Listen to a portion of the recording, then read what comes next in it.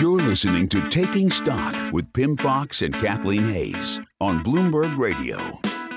Well, if you happen to live in Atlanta, Detroit, Los Angeles, and Seattle, you're going to find something in addition to presidential choices in November. You're going to find ballot initiatives that were going to design to increase infrastructure spending.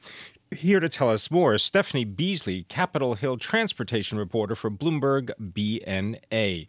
Stephanie, thank you very much for being with us. Tell us about how ballot initiatives seem to be at least one of the big drivers for infrastructure spending. Sure, and thanks for having me. So some lobby groups, industry lobby groups from the transportation industry have been following what they say is an unusually high number of ballot measures that would raise revenue for transportation projects throughout the country, a lot of them by increasing taxes, majority sales taxes, but also fuel taxes in different states and counties. And what they say is happening is that, state and local governments are trying to sort of fill in where they feel like Congress hasn't done enough by providing more federal funding for infrastructure projects. And specifically, the American Public Transportation Association has said that they are seeing a lot of sort of desire to increase revenue for public transit projects.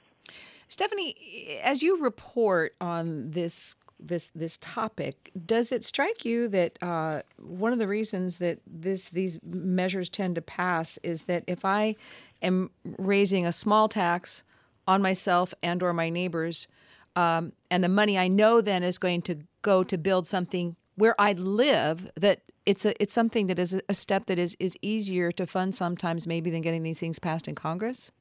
Right. I think there is some reluctance in Congress to raise taxes. There have been proposals for years to raise the federal gas tax, and there's sort of an idea that maybe this isn't something that is going to be attractive to voters generally, the American public, and it could be something that would work against lawmakers at the federal level. But at the local level, what you're seeing here, as you said, is a lot of sort of smaller tax increases. For example, in L.A. County, you have like a 0.5% sales tax proposal that they're working with, which would raise about $100 billion over the next 40 years. So this is something really long-term they're looking at, and I think probably something that they feel would be palatable to their voters. Now, Stephanie, I understand that at least in two states, in California and in Washington, on the ballots for Los Angeles and Seattle, they've had a lot of opponents to these ballot initiatives. Is this because they are uncomfortable or do not like the actual projects, or is it because they are opposed to the way they're going to be paid for?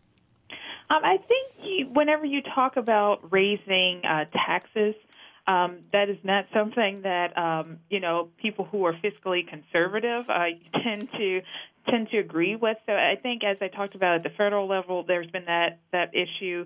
But also at the local level, I think you have the same thing. There are people who are just opposed to the idea of raising taxes.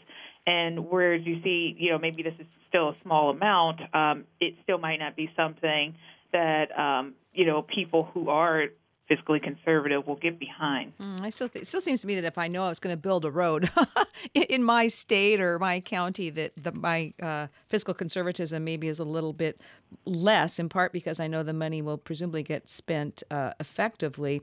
Regarding raising gas taxes, I guess another question along these lines is it somewhat easier perhaps to get people to vote for a small tax like 10 cents per gallon when gas prices have fallen so much compared to where they were just a couple of years ago? I think that's what the hope is. You have in Oregon, I think it's Clackamas. I'm going to try to say that right. That's county. Pretty good. I'm from Washington State. That was a pretty good pronunciation. Go for it. Right. So they're considering a pretty small increase over the next 7 years. But what is interesting is you don't see as many of the gas tax hike proposals here as you do the sales tax. So what you're saying, there was mention of Atlanta. They're also considering raising their sales tax by about 0.5% to help expand their public transit system. So I think what you are seeing is a lot of small amounts, and I think what they're trying to do at these state and local levels is to really explain to the voters how those dollars will be applied. So you see very specific, they'll say it's going to be applied to these public transit projects or maybe like 10 highway projects that we're looking at, or we're going to, sort of improve the bike and pedestrian walkways, that kind of thing. So I think people are trying to be very specific in explaining to voters how they're going to spend the money. And it seems like the groups are pretty optimistic. I think there's a more than 70% chance of these ballot measures passing, at least according to groups like the American Public Transportation Association and Transportation for America. Okay, Stephanie Beasley, fascinating conversation, ballot measures in California, Washington State, and others to get the transportation system fixed up. I'm Kathleen Hayes, along with Pim Fox, and this is Bloomberg.